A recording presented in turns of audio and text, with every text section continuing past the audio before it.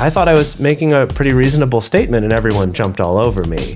And it's because you were trying to talk about a point that wasn't actually related to what the person was talking about and didn't even realize it. If you're happy with the same old ways of dating, If you enjoy sucking at communication, And you have no desire to improve your romantic life, then our podcast might not be for you. but if you want some out-of-the-box ideas to deepen your current relationships, broaden your sexual horizons, develop a better understanding of yourself, or learn more about non-monogamy, Then you've come to the right place. I'm Jace, I'm Emily. and I'm Dedeker. and this is the Multi-Amory Podcast. Songs I know I did, forcing me to form myself to fit. On this episode of the Multi-Amory Podcast, we're talking about internet arguments. The internet has created some amazing possibilities. It's allowed people with shared interests from across the globe to connect with each other. However, it has also caused people to become more and more divided and able to dehumanize each other when we don't have to see a real human being reacting to the hurt that we're causing when we argue with them. Internet arguments, man. Can you imagine if we Yeah. found a way to use them as fuel? We would solve the energy crisis. every problem would be God. solved. We would need, Yeah, it's like some form of solar energy. we would need for nothing. Just harness Yeah. all of the All the rage. angst and the rage and Yeah. the frustration. Jeez. Yeah. Well, I was wondering why we were talking about this, simply just because I know when I'm on the internet, if I see people going at it, I'm always like, I'm not gonna engage. Even like if somebody called me out on something, I would probably just be like, oh my God, I'm sorry. And then like not do anything else. But Which is not, why- I mean, that's not a bad tactic to take, but it's just Yeah. not a tactic that I think a lot of people, the majority of people do take on Right. the internet. Sure. Yeah. Well, I mean, obviously, gosh, since the early 90s, we've all experienced this in some form. If you've been on the internet since its inception, you have witnessed to or more likely participated in some kind of internet argument. I think it became very clear very early on the nature of internet arguments being really like no holds barred and always inevitably devolving into talking about Hitler or Nazis and like making comparisons Right. between the two. But the thing is, I think now, we see this a lot. I think we especially see it in a lot of like online polyamory or relationship focused communities that inevitably there's going to be conflict, there's going to be disagreements, there's going to be arguments that fall along the spectrum of either being like really horrible to like really good, interesting debates. But I think the important thing is that, as we spend more and more of our time and our interaction online, it's just inevitable that we're going to come across some kind of online disagreement that we're going to participate in either willingly or unwillingly.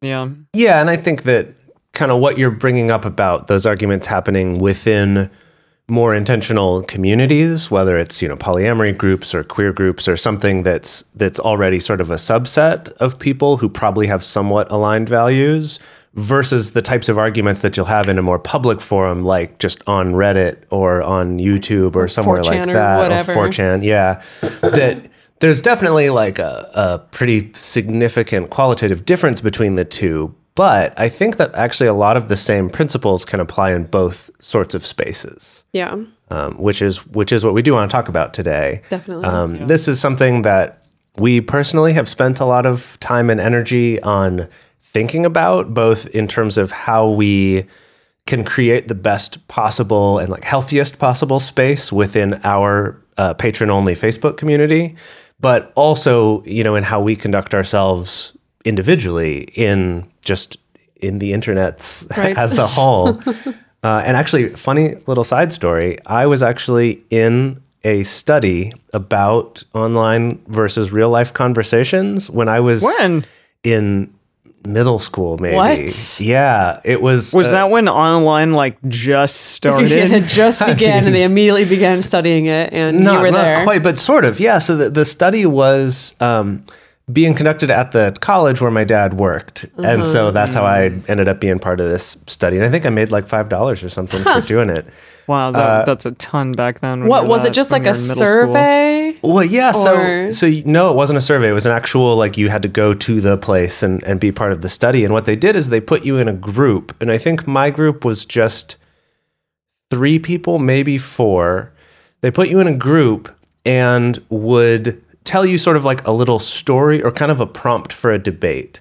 And they used, stuff that I now know are kind of these questions that are used a lot for the purpose of debate, where they're questions that have been engineered specifically so that people can argue either side and be able to back it up, and I that see. it's not slanted toward one side very much or the other. Like one of the famous ones is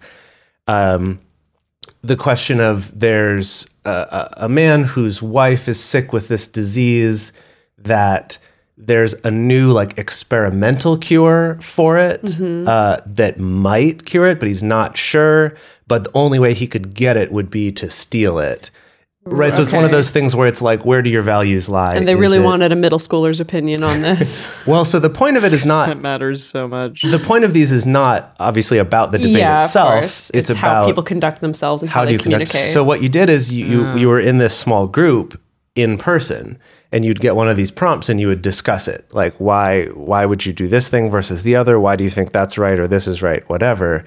And then with that same group of people, you would do a different discussion, but it was all online. And you were even just like in rooms next to each other, but you were just Fascinating. typing. And the purpose of the study was to see if people would, again, this dates the study, if they would flame more, which is the term used in the 90s to describe Yeah. people like essentially Trolling? becoming aggressive online. Being like, aggressive, yeah. Yeah, being more I aggressive, see. being more like personally attacking or whatever. So another reason why we're talking about all this is because the things that we are going to be discussing today can not only be used in internet arguments, but they can also be used in real life arguments, as in like face-to-face arguments. Not that like internet arguments aren't real life. I guess they are, but they're virtual real life, so maybe they don't count as much. It's a different dynamic for sure. I think we can all agree on that. I think not seeing someone's face is a Yes. big part Yes. of it. Go ahead, Em. Well, no, just in a recent episode of the show Legion on FX. It's amazing, by the way. It's another like fucking Marvel like X-Men show. Oh, I see. But it's really good, and it talked actually about like how everybody nowadays is on their phones or online, and they interact with people that way as opposed to interacting in real life. So it makes them like, it makes the people out there just like the other person, or they're like a shadow of a person, is how they put it. So they're not even real to us. And then when you actually like see someone in real life, it's a very different interaction. It's a very different thing, but it also like gives you the ability to feel as though you can just be a dick in a way that maybe you wouldn't be otherwise in real life. right. Absolutely. Yeah. Yeah. I mean, there have been many studies and research papers and things written about how, in moving to online interaction, we lose the like facial expressions and losing the emotions that we see in other people. And that's a big part of our conversation. And so our language has evolved to incorporate things like emoji and little JK and LOL and like little abbreviations that we can throw in there to get back a little bit of that Like nuance a fraction that we've of lost. the nuance. Yeah. A fraction of the nuance. Interesting. Yeah. It's Yeah. also been shown even before that with people in cars versus people, like if someone, gets in front of you in line, the way you respond to that is very different from someone cutting you off in a Right, car of because course, 'cause you you're can't- seeing their Yes. face, Yeah. right? That's, that's why I true. swear so much in the car. Right. I'm like, fuck you, fuck you. And I would never do that in real life. I would be like, oh, I'm sorry. You can go ahead of me.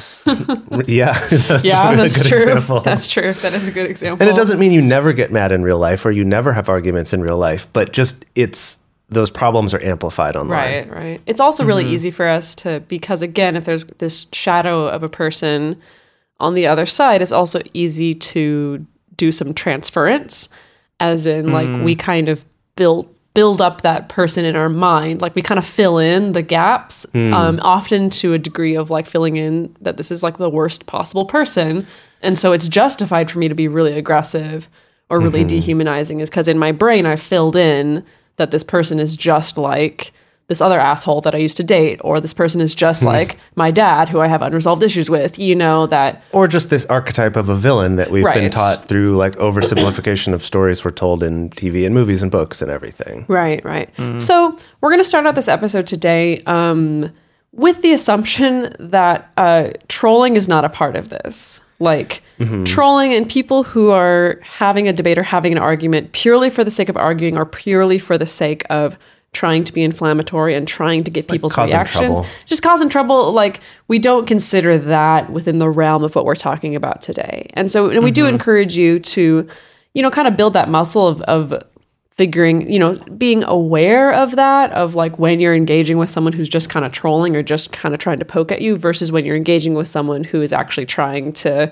discuss or have an argument or whatever. Right. And both of those people could seem like jerks to you. Yes. But there's a subtle difference there of like whether they're actually trying to have a conversation or it's just trying to cause trouble. Right, definitely. And if they are just trying to cause trouble, don't feed the trolls. Exactly. What Jace always has to say to me. Yes.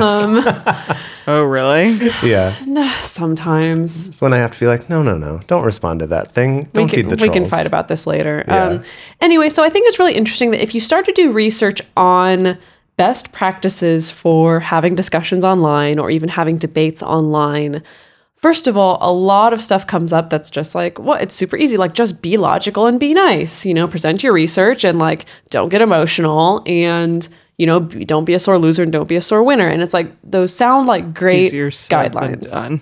It's Yeah. and obviously so much easier said than done, but it all goes flying out the window, especially online when we can't see the person's face, and especially when emotions are present. And just because emotions are present doesn't mean that it can be part of the discussion.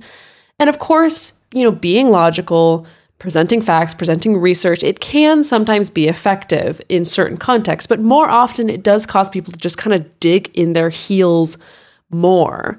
Or it can encourage people to go into something like tone policing, where it's like, well, you're not being logical enough. Like, I can't talk to you unless you calm down or whatever, even when emotions are maybe an important part of the conversation. And I think the other thing is that a lot of the content out there sometimes goes into this realm of like, well, here's how you can win every argument, or here's how you can never lose an argument. And I don't like that because it implies that every argument or disagreement can have a clear winner and loser. It also implies that there should be a clear winner and loser. And I think that's where we tend to get really tripped up with a lot of this. That's more where I would go. It's just this idea that there should be a winner, or that winning actually is good. Right. And we're going to get to that a little bit more actually in the second half of this episode of kind of evaluating what winning means. But the way we're going to structure this episode is the first half of it is going to be about a little bit more internal work you can do for yourself. And then the second half is going to be more about some specific steps you can take and tools you can use in your online interactions. So this first part here is a lot of this was inspired by something called the Quiet Ego Foundation. And what this is this... And by foundation, you mean like a philosophical foundation, not like an institute? No, I actually do mean an institute. Oh, you do mean an institute? Yes. Oh, I had no idea. Oh. Yeah, well, I mean, it's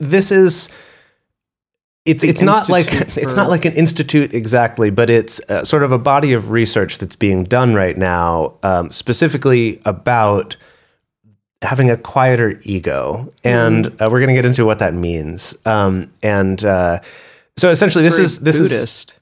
Heidi A. Wayment, PhD, and Jack J. Bauer, PhD. And I just love the idea of Jack Bauer doing my research, being like, tell me what I need to know. Like throwing people up against the wall. And they're like, oh, my ego is not quiet enough. This is what he did after 24. Yeah, this After is the events of research. This 24. is his like quiet retirement Yeah. was, I'm just going to go into some like ego and mindfulness based research. But old habits die hard.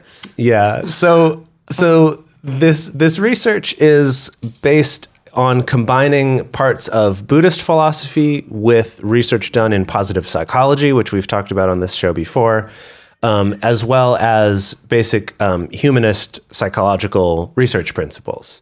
And so the important thing I just want to preface here is that a quiet ego is not the same thing as a silent ego.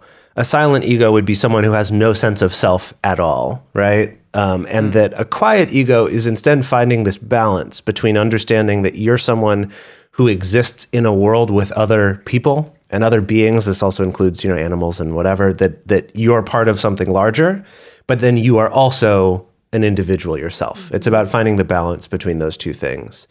I also want to make the distinction, too, that having a quiet ego, and this has actually been researched, this isn't just sort of philosophical mumbo-jumbo, but that having a quiet ego can promote better health. It can actually make you more likely to achieve your goals than sort of the type A aggressive way of going about it that we're taught, at least in our Western culture.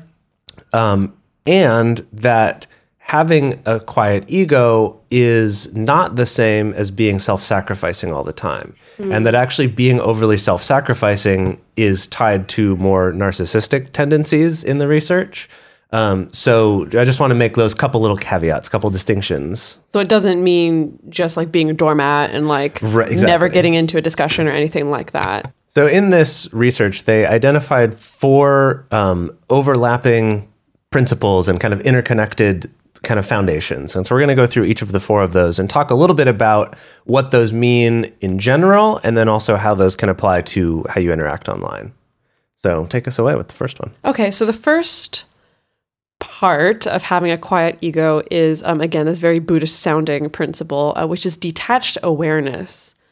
So I guess I take this to mean it's this idea of having an attention to the present moment, having an awareness of the full spectrum of a situation. So being awareness of both the positives and the negatives of a situation, being detached from an ego-driven evaluation of the present moment. So I think, that's things like immediately interpreting like, oh, this person's attacking me, this person's going after me, and this person's making me look bad.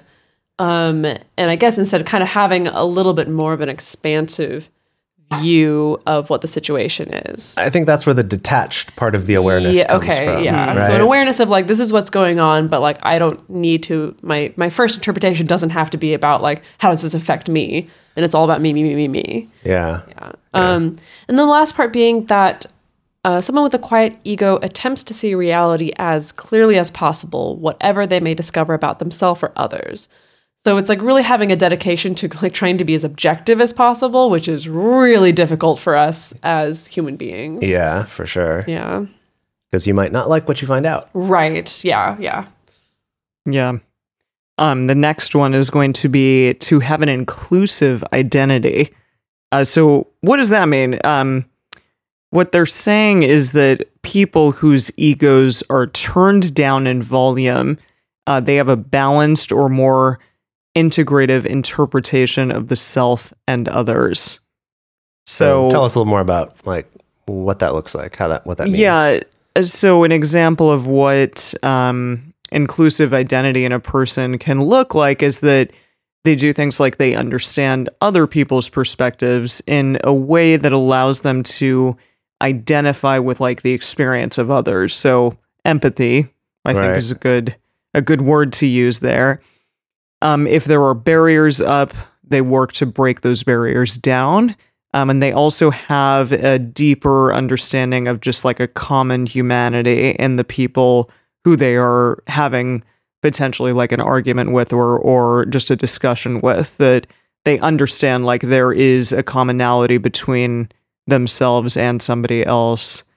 And then also they're mindful. So yeah, this word that is thrown around a lot these days. They are more mindful, and they are, again, more inclusive, especially in those moments where there's a lot of conflict going on, where maybe their identity or their core values are challenged. They still can have this inclusive understanding and this mindful understanding of what's going on.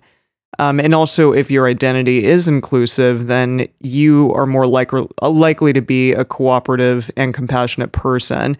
And you're not just only working to help yourself, instead, you're working to help those around you as well.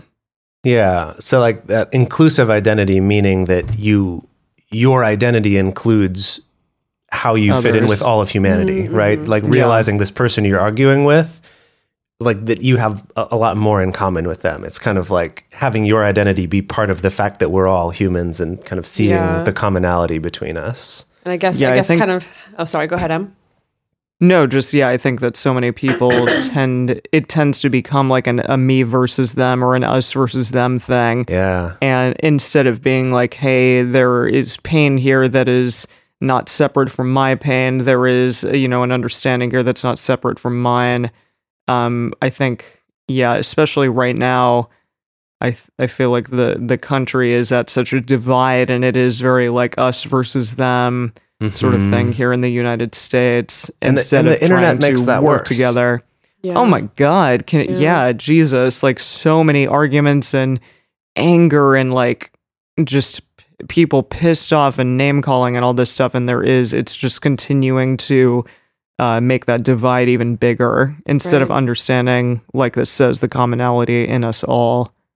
Right, that we're in a place where we can live in these little echo chambers of just people who agree with us, and if we find someone who doesn't, we can block them. Or, that we can sort of shut ourselves in this box of like, they're others, they're hateable, right? And I'm not related to them at all. Right. And so this inclusive identity is the opposite of that. But I think, I just want to point out that it's not saying like we need to go into this like all kumbaya, like we're all human beings and so none of our disagreements matter, like we don't want to be eliminating the stories and lived experiences of people who unfortunately can't just kind of fall into the like, oh, this commonality of humanity kind of thing. But it's kind of like being able to maintain a sense of that even when you're in disagreement with someone. Yeah, definitely. No, yeah. Sorry, I didn't mean for us to give that impression at all. I just wanted to make sure that was clear. Yeah. Sure.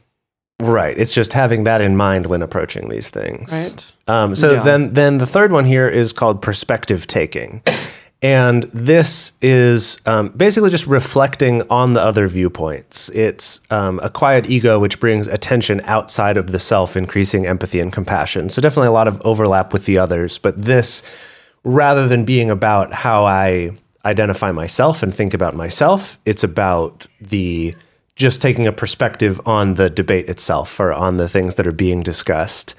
And a part of this is also that the realization of one's interdependence with others can actually lead to a greater understanding of the perspective of others. And this is something that's maybe for a larger philosophical topic another time, but something that comes up a lot in conversations in Buddhism, in Buddhist teaching, is this idea that none of us are self-sustaining, none of us are self-sufficient, that we have this illusion, especially in Western culture, that we're totally self-sufficient, but you ignore the fact that you're interconnected to all of the people who built the place you live, who run the utilities that you use, who deliver your packages on Amazon, who make the things that you're buying on Amazon, who make your food, who grow your food, like all these things, we're so interdependent upon each other that none of us truly are alone. None of us exist entirely self-sustainingly.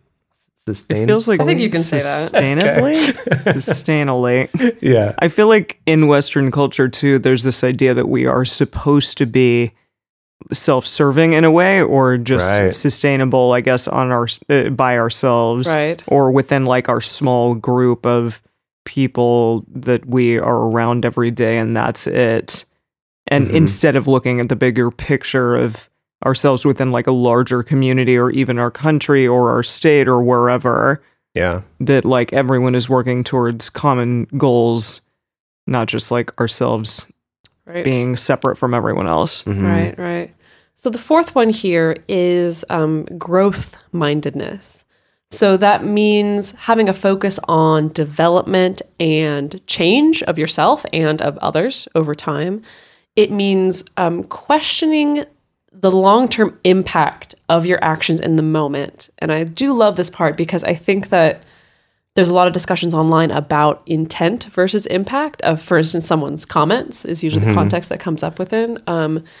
And, you can say it till you're blue in the face, like, well, I didn't intend this, I didn't intend that, I didn't intend to hurt this person, I didn't intend to trigger this person, I didn't intend to do that. And like, that is fine, but it's also being aware of possible impact of what you said and also kind of taking a little bit of responsibility for impact and at least understanding that you do have an influence there.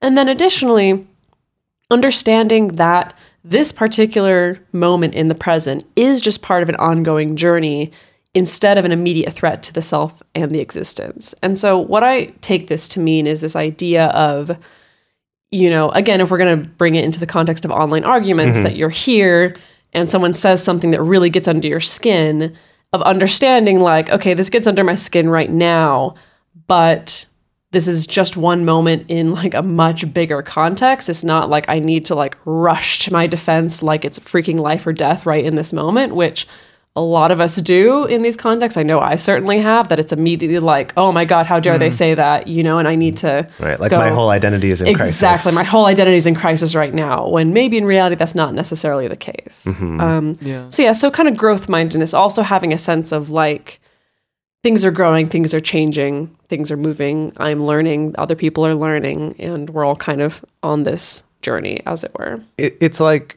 you know, the previous two, the perspective taking and the detached awareness and inclusive identity, are kind of about seeing the bigger picture in terms of other people and other perspectives. And growth mindedness is like seeing the bigger picture over time. It's like realizing that this one specific moment right here isn't everything that's ever existed, that it's all part of this longer journey, and kind of looking at, like you said, like the impact of your actions and what you're doing rather than just your intent right then. So I feel like the whole quiet ego thing, it seems like what comes up again and again through these different facets is this idea of like, you have a part in this, but it's not all about you, essentially. It's like, that's kind of the big takeaway that I think I get. It's Would the balance, you disagree? Right. That you're connected to all of this, but you're also an individual. Yes. Yeah. So just kind of having that in mind, that this is not all about you, essentially. For a long time now, we've been fans of adamandeve.com for getting sex toys or lingerie or accessories, things like that. It's just a fantastic resource with a huge selection. And now, not only do we have a fantastic offer, but we also have a promo code that will work on adammail.com and evestoys.com, which are their sites specifically for LGBTQ audiences.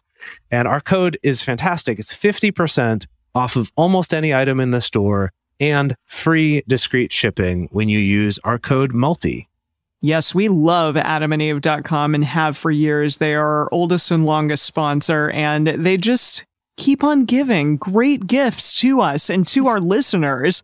You can bring more pleasure and satisfaction into your bedroom by going to adamandeve.com, adammail.com, or evestoys.com and select any one item. It can be, you know, an adventurous new toy or anything you desire, something fun, something sexy, whatever sounds good. So just enter offer code MULTI at checkout and you'll get 50% off almost any item plus free shipping. That's MULTI, M-U-L-T-I, at adamandeve.com, adammail.com, or evestoys.com. This is an exclusive offer that is specific to this podcast, and it's better than any offer that is currently available on their site. So again, use code MULTI to get you not just the 50% discount, but also the 100% free shipping. Code MULTI. Okay, so let's get back into it. So we've talked about the whole quiet ego thing, you know, some things to think about, some things to work on in yourself, you know, and I think, again, the quiet ego thing also very applicable to in-person arguments or conflict as well. But let's say here you are, you're online, you're in your Facebook group or your forum or on Twitter or whatever, and something's happened where you're about to get into the thick of it. Maybe you posted something and somebody posted back saying like, well, I don't really agree with this. Like, I actually take umbrage with this. Or, you know, or you see something that somebody else posts and you're like, oh gosh, like actually that really makes me uncomfortable. I feel like I need to say something. Or maybe, you know, in a comments thread, someone's starting to disagree with you. So you're here basically, and you know that we're about to get into an internet argument. What are some actual like tools and approaches that you can have under your belt to make this less of a waste of time and energy for everybody? So the first one to start with, and this one I think is maybe the most difficult to put into practice until you've had practice with it, until you've really like spent some time exercising these muscles and getting better at this. But I think this one does lie at the core of a lot of this and is very much related to kind of checking your ego and seeing what your motivations are. And that is to pause before any of these interactions and ask yourself the question, what is the real goal of this interaction? What is my real goal for this? And depending on your answer to this question, this can drastically change the way that you will approach this or whether you address it at all. So in asking this question, again, assuming we're not in a trolling situation where your goal is just to cause trouble, then get out of here. So ask yourself this question, and you may be honest with yourself and come back with the answer of like, my real motivation is I want to yell at someone. I want someone to feel bad for this thing they said. And if that's your motivation, really think about like, what's the impact that's going to have? Are you going to feel better after this? Scientifically, it's been shown you won't. So really, like, if that's the answer, take a moment and evaluate, is that really something that a choice that I want to make in my life? And you can have a variety of goals when you ask yourself that question. Like you may... Could be a little of each. Yeah, you may sit and think and realize like, oh, actually, like I think I want to respond to this because I think it's going to make this community safer, or it'll make me feel safer if this person knows this particular thing, maybe about language or about what they've said. Maybe your goal is to actually have a debate. And I mean like a debate as in like, actually, this seems like an interesting conversation, or actually, I feel like I could stand to learn something from this, or maybe the other person could stand to learn something from this. It is possible to have those as a goal too. But again, like it's really important to check yourself to make sure that is your deeper motivation, not just kind of like the more noble thing that you're kind of hiding behind.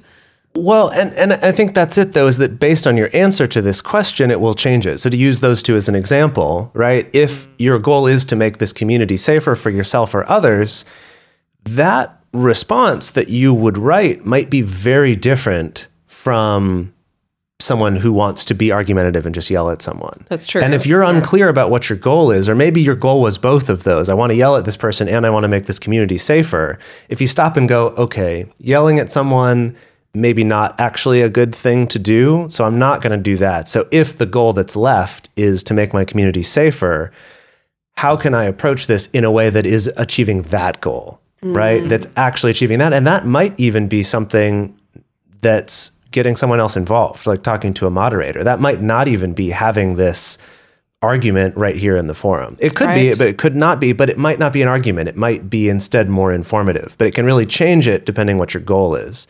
Or if it's to have an actual debate, again, you're going to approach it differently. You're going to want to be sure you're not being combative in the way you talk and expressing your genuine interest in wanting to learn and not just to try to prove a point. Yeah. Right? Yeah. Which is actually the next moves one. On to the next one, which is, are you just trying to prove a point? So yeah, I mean, do you see something that someone said and you're like, no, that's not okay, or that's wrong, or something, and you just want to prove that person is incorrect? Like, is that really a good thing? Do you really need to do that right now? Is that actually going to do anything like helpful or kind or good, like in this moment? Really like check yourself on that as well. And are you doing it just out of ego? Because probably if you're just trying to prove a point, that's just kind of an egotistical way to be. And, you might be having a little ego moment there, and it's probably not going to like be doing a good thing for the community. Sometimes it's so hard to tease all these things out because I think, like Sure. Jay Like said, I said, it takes practice. It takes practice, and it can be a little bit of each. Like there can be a part of you that feels like, well, actually, I feel like I do kind of care what this person says because I hope that they don't continue to use that, let's say, that particular language or that particular label, like because I do care about them being taken seriously. But then maybe there's a part of me that's like, oh, but I was kind of stung by them using that label, so I feel kind of hurt, and so I also want them to know how I was hurt. But I also want to be able to kind of prove that they're wrong and I'm right, that like it can be a number of different motivations that can kind of well up within us. Well, and that's why I think kind of what Emily's starting to get at with these points too, and what we were talking about earlier is, say you have a few of them that are your reasons, that then you can look at them and decide, okay, which of these goals do I want to actually pursue? Yeah, you Right. can start teasing that out a bit and decide, like, okay, do I really need to add in the section where I'm like, oh, and I'm proving a point here Yeah. with your language or with the tone in which you're responding to this other person? Because I think, again, there are more diplomatic, kind ways of presenting an argument or doing a teachable moment there instead of just being like, oh, and you're a dick and you're wrong. Fuck Right. you. Yeah. Yeah. And also, you have to ask yourself, are you just showing off? Are you being performative in this moment? Like, are you doing this so that people in this particular group, like, cheer you on for beating someone up? Because I think we see that a lot. And then it kind of gets into this, like, sort of mindset, like, pack mentality thing. Like, oh, it's all of us against this one person. And you're kind of the instigator of that. Like, that's not cool. Well, I think the whole performative thing is really interesting because, of course, like by nature, most of our discussions we have online have a performative aspect to it because of the fact that we're aware everyone else is watching. And that can be both a good and a bad thing. It can be good in that it's like, people can stand to gain by seeing how a particular debate or conversation plays out. Like people can stand to gain some knowledge or some education or some awareness by seeing how someone else's conversation goes out. However, it can also, I think sometimes what I see online is sometimes it can be very hollow. It can kind of be like, well, I don't take any actual action about this particular issue in my normal life, but I can perform the action of like going and attacking someone who disagrees with me or going and attacking someone who maybe doesn't quite fit into this community or whatever. And that looks like I've taken action to a certain regard. This is also like a much deeper topic that I feel like we could get into much more in depth, but Well, yeah, I mean, I think it's like we're talking about if your goal is to make your community safer, but then if you're honest with yourself and you also realize there's this goal to kind of show off the fact that I'm such a defender of other people in this group, that can lead you to be a lot meaner and more cruel to this person, which isn't going to change their mind, is not going to actually make the community a better place, except maybe making that person leave. But then you haven't made the world a better place. Right. You haven't helped anyone learn anything because your goal was just for everyone else to be like, yeah, man, yeah, as you're telling this person what an asshole they are. I mean, that takes a lot of like self-understanding It to be does. like, hey, what is my true motivation here? And I've seen this done by moderators of groups. I've in several groups where someone will say something not out of ill intention, but just something that is a little bit offensive or belittles someone else unintentionally. And the response, rather than being, hey, let's help you understand why that thing was upsetting so that you can learn and become a better member of this community, it's, fuck you, asshole, you're so privileged, you're whatever, calling names, right? Jumping to that, even to the point of after the person's left the group, people being like, yeah, fuck that guy, hated that guy, fuck that guy, I'm glad you told him what for. That it makes you feel good, and so you think you did a good thing, when in reality, the world wasn't made a better place by that action. And if they were honest with themselves about what their goal was, that might have been an uncomfortable realization to go, Right. oh, my goal was for other people to cheer me on for telling this guy Right. what a shithead he is. Well, I feel like, that's definitely something that if you also ask yourself the question, like, am I still motivated enough to like have this discussion with this person in a private capacity, quote unquote, calling someone in as opposed to out, like choosing to be Yeah. like, okay, let's talk about this in private messages. And if your motivation really drastically drops, then I think that's kind of a signal of like, oh, there's a part of this of like knowing that other people are going to see this that is motivating me right now. yeah. And just to be aware of that, Yeah. Yeah. And then on the flip side of that is to ask the question, am I making a point or entering into a discussion about something that isn't actually related to the original post? So to give a concrete example of this, I think helps to understand it. So this is something that I've seen variations of this happen many times. But so here's the example. Someone posts in a group about some online dating profiles that they've seen, and they're saying, gosh, like I'm so sick and tired of feeling like everyone on their dating profile says I want someone who's fit, athletic, and attractive, when I myself am an overweight person. Like that really sucks, feeling like no one wants me, and that just because of who I am, no one loves me, right? Something to that effect. And then someone comes along and misinterprets the purpose of this post or the goal of this post and says, well, it seems like it's okay that someone could express their preference, right? Like that's what dating profiles are good for, right? That you can state your preferences. And I've seen this happen in various contexts, right? Not just about being overweight, but about race or about mental health or about, any number of other things. And essentially what's happened here is that this person came along thinking that this was a post asking to debate about whether it's objectively okay to state your preferences in a dating profile. And that's the conversation that they think is being had, and that's the one they're trying to have here.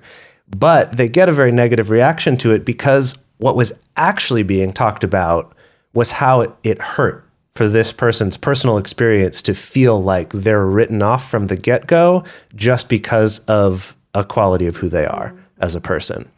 And their hurt feels, belittled and just tossed aside by this person saying like, well, it's okay for someone to state their preferences, right?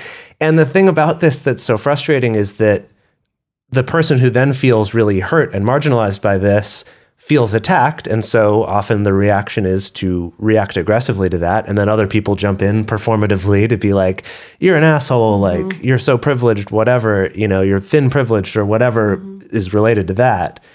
And then that person goes away saying, I thought I was making a pretty reasonable statement and everyone jumped all over me. And it's because you were trying to talk about a point that wasn't actually related to what the person was talking about and didn't even realize it.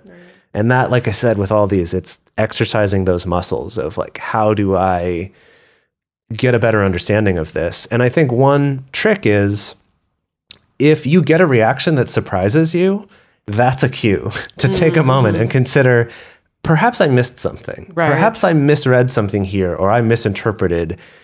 How is it that, like, because if I posted a pretty reasonable thing, I would expect a reasonable response. And if I get an angry response back, it's like, okay, I missed something. So rather than try to defend myself or explain myself, I'll say, oh, I'm so sorry. I didn't realize, thank you for pointing that out. Something that's very much not saying like, sorry, but just saying, I'm so sorry. And then take a moment to think about it and try to figure out what happened. Because that's actually going to grow you as a person and hopefully will help that community more rather than just trying to defend yourself or leaving. Yeah. It's like a Triforce thing almost. That's related, yeah.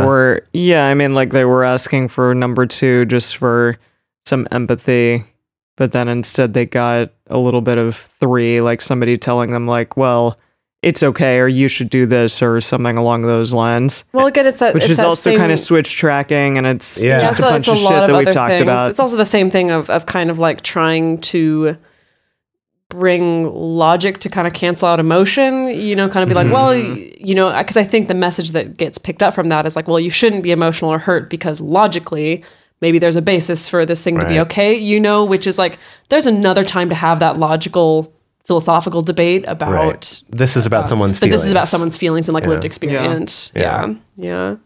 So the next thing you can do is take a lap or a few hours or a day or something. Just kind of halt in this moment and ask yourself like, okay, maybe I don't need to respond right now when I'm emotional. And when I'm looking at this, am I hungry, angry, lonely, or tired? And is it causing me to potentially want to say something or do something that maybe I shouldn't do? So it can also be like a really good time to go do your own research on the topic that is being discussed. So like read a bunch of opinions, read some news articles, and not just ones that support your view, right? No, exactly. Talk about look at the counter arguments to the argument that you want to make. So yeah, I mean, there may be like really good facts out there about the thing that somebody else is arguing for, and do your freaking homework. Look at those arguments as well as your own. Yeah, I think in practical terms, like just to give out an example, like maybe where I've seen this before is like maybe someone posts like, oh, I'm so frustrated when like men on dating sites do yada, yada, yada. And inevitably there's like the first one in the gate is some kind of not all men kind of response. And it's like, okay, So you had that experience of like, oh, like this person said something about men and I identify as a man and like I don't think that I do that and I'm kind of upset that they would say that. And it's like, instead of responding right away, like take some time, take an hour, take a day. That's like Emily was saying, that's good time to be like, hey, maybe I should actually Google this phenomenon of what this person is experiencing on a dating site. And maybe that will also expose you to all the real common responses, like the not all men response, you know, just like do that labor ahead of time so that you don't come in sounding like an idiot, Right. essentially. Like that's another thing is, you know, it's a good time to educate yourself instead of immediately hopping into a debate or immediately hopping into like demanding that this other person educate you and do that emotional labor, you know, things like that. Yes. Okay, and the next thing, in addition to all of that, after doing your research or after taking time, you may realize that you don't even need to discuss this or you don't need to participate in this big old argument. I think that's so Because powerful. Yeah. I mean, really, honestly, like, again, in the moment when you are upset about something or when something kind of like sets you off, that is the worst time to probably start talking about something. Like in a regular argument, it may be the worst time to say like immediately what's on your mind and just potentially say something that you might regret. The same holds true here. It's exactly the same kind of tactic that you might use. So, and at the end of the day, maybe if you've taken that time, you realize like this is actually not a place that I want to go at this point. Yeah. And then also, yes, Jace. No, I was just saying, yeah, amen. Amen. Yeah. Hallelujah. Also, if you've been called out on something, take the time to consider that it was probably really difficult for the other person to bring this up, and that they might be a little afraid of the reaction that you might have to being called out. So at least like take a moment to consider that. And again, as we said before, don't act on it in a particularly like emotional way. Try to like maybe take some time and be like, okay, what is really happening here? And that's another time in which to look inward. So yeah, I can't even tell you the number of times that like I see a comment or someone makes a post or someone sends an email and my initial reaction is like, oh, that really sets me off, or no, I think they're wrong, or no, that's ridiculous that like that's the kind of feedback that I'd be getting. And if I take my time, I like seriously so many times that within 24 hours, my opinion has completely changed on what I would initially respond to. Because initially it's like defensiveness and wanting to kind of fight about it. And then it'll be like, well, maybe I should talk to Jace or Emily about it and be like, what do you think about this? Like, do you think this is ridiculous too? Or what do you think they should say? And then usually Emily and Jace have a totally different perspective. I'm like, okay, take that into consideration. And they'll be like, I'm going to take this to Google and see what other people think about this topic. Google will know. and see like a wide variety of opinions. And then I'll be like, oh, wow, actually, I hadn't considered it from this perspective. Oh, that totally makes sense. And then just be like, okay, I'm just going to like kind of think about that or let that settle. And just so many times that when I give myself that space, that what I end up coming back to is like, oh, you know, maybe actually that person was right. Or maybe that person was really valid. Or maybe my response is going to be just a lot more empathetic and a lot more respectful than it would be if I'd chosen to respond right in that moment where I was feeling the most defensive, essentially. I've also found that taking that moment, that little pause, can also help you to give a response that's better, but realize that you don't have to come to a final conclusion about this thing. For example, there was something that I said in a comment to something many months ago, and someone responded a little while later being like, hey, actually, what you said was a little bit ableist. And my first reaction was to kind of explain like how in this context it wasn't, or something like that, to be defensive, essentially. But I was like, okay, no, not going to do that, because I can tell I'm feeling, reactive about this. And so instead walked away from it for a little bit, and then decided to come back and just say like, thank you so much for calling me out on that and letting me know. And like, that was it. It kind of just stayed at that. I hadn't yet finished thinking about that, debating about that, and actually spent many more months like thinking about that, trying to learn about that. And it's still an ongoing process. But I think that too, it's it's okay to just say, thank you for bringing that up and letting me know, especially since, like Emily said, it can be challenging to be the one to say that and worry that someone is going to react badly to you when you call them out for something. But just taking the moment to say thank you for it and not saying that means you have to have finished thinking about it and come to your conclusions already. Right. It's still an ongoing process. Yeah. Yeah, and both of those things that you just said and what we're talking about here, I think allows us to humanize the person on the other end of the computer, I guess, instead of just being like, you are a shadow person or you're just a bunch of words on a screen, and instead be like, hey, this person has their own experiences, and therefore they may be thinking about this in a completely different way than I am. And that is incredibly, it's something that I need to think about, and at least like, this is another human being, so I'm not the only human. I'm not the only star of the show here. Like, think about the other person in that moment. Right. Yeah. So let's say, you've taken your time and maybe you have come back to the conversation. You have decided like, no, I do want to participate in this. And there is something that I want to say here or that I feel like needs to be said here. An important question to ask yourself also is, if I have this argument, what do I stand to gain? And what does the other person stand to gain? And just to really consider, like, literally, what is it that you would gain by continuing to kind of push this? And this is kind of related to our initial questions of, like, what's really your goal here? What's really on the other side of this? Because here's my thing is I think that it's really easy for us to get sucked into arguing based on, like, the principle of something.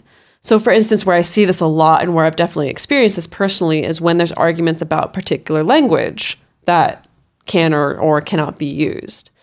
And I think that if someone's like for instance, let's say in your instance, Jace, if someone's like, Jace, I think what you said was ableist. And it can be really easy for someone in Jace's position to take that as like, someone's trying to police my language. Someone's trying to tell me what I can and cannot say. Someone's trying to control me. And so I'm going to fight to regain my right to not be controlled. When it's like, in reality, that's not necessarily what you're kind of fighting for. Like, are you just fighting for the ability to keep using this particular ableist word? Like, how much value does that have to you? Is it really that particularly difficult for you to just use another word? Like, that's something that's really helped me just to have a sense of like, what is it that I'm actually fighting for here? What is it I'm actually trying to gain here? And is it possible for me to enter into this discussion in such a way that both of us could actually gain something? I feel like pride is so caught up in it. Whenever someone answers it's the principle of the thing. What they're actually saying is, I'm proud. That it is my pride. I have to win, regardless of what's actually better for me or for the other person or for the world. It's just about winning for the sake of winning. It's just about pride. And I think we can have that reaction. Like I said, I initially had a reaction to be somewhat defensive, and instead did take that moment to check in and be like, okay,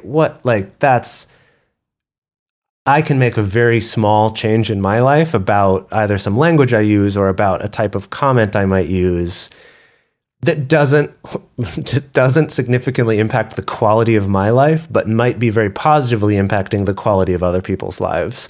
So in that case, it's like I would be fighting a fight to win so that more people can lose, and I don't have to think as hard. Right? And maybe I'll put more effort into fighting this fight than to actually just changing how I talk. Right? So that's, I think, a really good example of that. Like, why? What do you have to win here? Yeah, what are you fighting for? Yeah. I like Emily's thing. She always says, this came from your mom, right? The like, is this the hill you want to die on? Oh yeah, the mountain. Is this the mountain you want to... What mountain do you want to die on? Right. I don't know, Mom. Which one do you want to die on? No, I don't know. God. Anyways. Oh, man. So the next one's about knowing when to stop. So Cornell University, there was a study at Cornell University that found the chances of a person changing the view of another person in an online argument falls dramatically after just 5 replies. So essentially, like, the more into the weeds you get, the less likely you are that anybody's going to change their mind. And that's not a lot of back and forth. Yeah, 5 replies is pretty quick. That's right. And after that point, it tends to be a lot of repeating and rehashing often not even really rewording things, but just kind of saying them again, often getting more and more aggressive too. But just check to see if you can identify, is there like a core disagreement underneath all of this? Because maybe you're each bringing up all these details or like specific examples, but keep kind of arguing past each other. Perhaps there's a core disagreement somewhere more fundamentally, more earlier down the line that hasn't been addressed, that you just fundamentally see things through a different lens. Right, right. I think that some examples of this could be situations where, you know, maybe you get into a debate with some friend online about non-monogamous relationships, you know, and about which ones are successful and which ones are not, and which ones are healthy and which ones are not. You know, maybe your friend is real pro, like having a don't ask, don't tell relationship, and you're like, no, that's not ethical. Like, I don't like that. And so you're going back and forth, and back and forth, and back and forth. But maybe, you know, as you examine the conversation, maybe it becomes more apparent that like there's kind of a deeper disagreement than that. Like there's a deeper sense of how the two of you view the world much differently. You know, maybe your friend is really pro don't ask, don't tell, because the way they view the world is that, you know, talking to your partner about being attracted to someone else or sleeping with someone else is hurting them, and you don't want to hurt your partner. And maybe that's just like the different lenses that the two of you see the world through. And like, that's not the debate you're having. And that's also not your job in that moment to try to convince them otherwise. That's maybe, I don't know if that's the best example, but like, I feel like that's something kind of close of being able to kind of, I think, again, having the quiet ego, being able to detach a little bit, see the bigger picture and realize like, oh, like we just really literally see things differently. And so it's not going to be a productive argument to argue about the pros and cons of don't ask, don't tell, when there's kind of a deeper disagreement here that this current conversation is not about. I found my access point to that sort of thing actually came in reading books. I remember this in my junior year high school English class, is where this first kind of occurred to me, was this idea that kind of realizing that conversations and thoughts that characters have in books all came from one person's mind, and that person might view the world and view people in a fundamentally different way from the way that I do. And for me, this really came up in trying to read books by Ayn Rand. That I believe I've stated this before, not a fan. But the reason for that I realized is that the way that she views how humans exist, how we think, what is important for us, how we exist with other people in the world, like all of these very fundamental level perceptions about what people are very different from my own. And so in trying to, you know, read her characters and listen to them interact with each other, I was just like, I don't fucking understand. I hate all these people. They all seem terrible and their decisions don't make any sense. And when I realized that it's because, you know, her view of the world is just so fundamentally different from mine, that then it actually helped me to have sort of an appreciation for her books in the way that they show me a perspective that clearly a lot of people in the world share that I don't, because she's an incredibly popular author.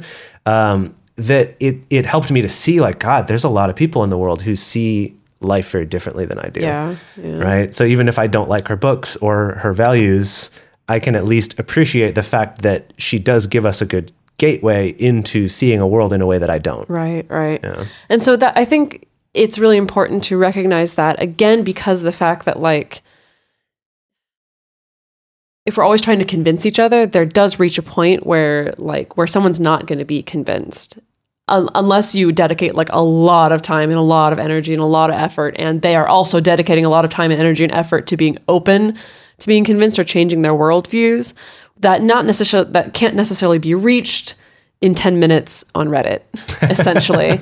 Right. And by the way, like, just as a little bit of an aside, that Cornell University study is super fascinating. Like, basically, they went to, there's a particular subreddit that is specifically designed for, like, I think it's like r/civil discourse or something like that, where it's supposed to be having debates in good faith. Right.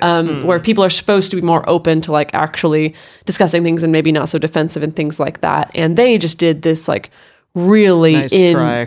Well, they did this really in-depth study of how do people get convinced? What are the markers that suggest that someone's more malleable? What is the language that someone uses if they are more malleable versus if they're less malleable on this particular topic? Like, how quickly does someone respond, and how much does that have an impact on whether or not someone changes their mind?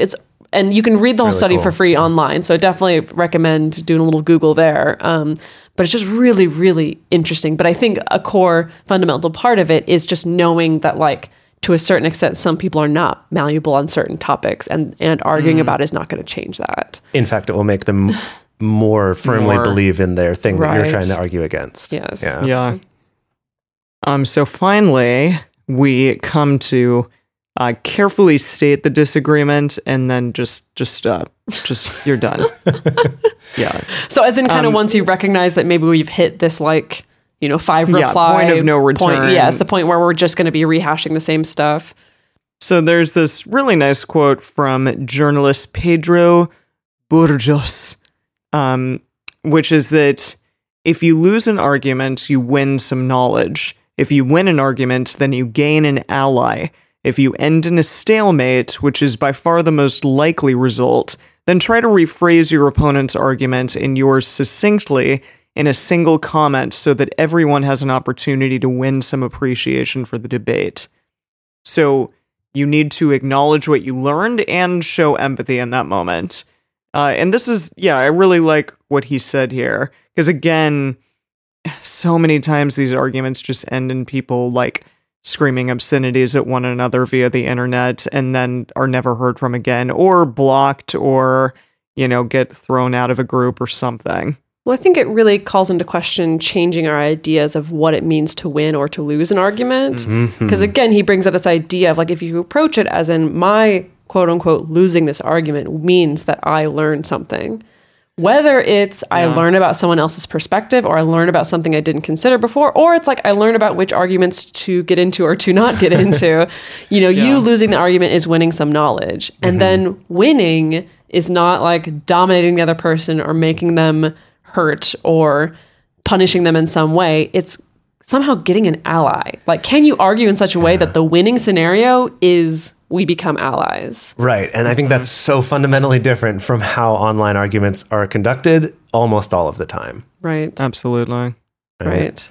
And so this seems like a good strategy for bowing out if it's a stalemate. Again, you're kind of rehashing and just going in a circle of just being able to just succinctly say, like, well, like we fundamentally disagree on this. And like, I learned this. Thank you for like sharing this, and Seacrest out. Right. That it's that. I think this is really interesting, and I haven't done this one, but the idea of restating it, of trying to say, well, it seems like you believe this thing and think this was true, and I believe this thing, this was true. You brought up some interesting points. I'm going to look into those. Thank you. It seems like this is where we're at. I feel like kind of leaving it there. That's really I feel like the interesting. tricky thing, though, would be not trying to do parting shots with that, of trying to be like, well, clearly you believe that this ridiculous thing is true, and I believe that this very normal and rational thing is true, and I guess we're not going to see I think that's where the show empathy comes in. Yeah, showing the empathy, and again checking the ego thing of really trying to not use that as like your parting shot on the way out, essentially. Right. But then to just be done. Yeah. And to, even if they continue to try to engage on this, that is the end of it, because like we said, science has shown you're not going to convince anyone at this point. So you're probably going to be happier going about your day at that point anyway. And healthier. Oh, yeah. Lower Yeah, blood pressure. For sure. Yeah. Could Yeah, all use some of that. All right. Well, now this is your call to action to go out into the world and make the internet a little bit better place. Yeah, just a little Safer, bit better if you happier place. can. Yeah, because God, it needs it. Yeah, The internet Oh, yeah. can be a shitty place sometimes. right. And we're hoping that we can help work together and make it a little bit better. Yes, Yeah, definitely. for sure. If you want to get in touch with us, send an email to info@multiamory.com or send us a message on Twitter, Facebook, or Instagram. You can also leave us a voicemail at 678-MULTI05, or you can leave us a voice message on Facebook. To support our show and join our private Facebook community, go to patreon.com/multiamory.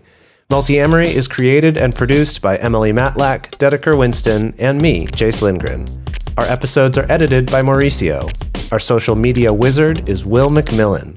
Our theme song is Forms I Know I Did by Josh and Anand from the Fractal Cave EP. The full transcript is available on this episode's page on multiamory.com.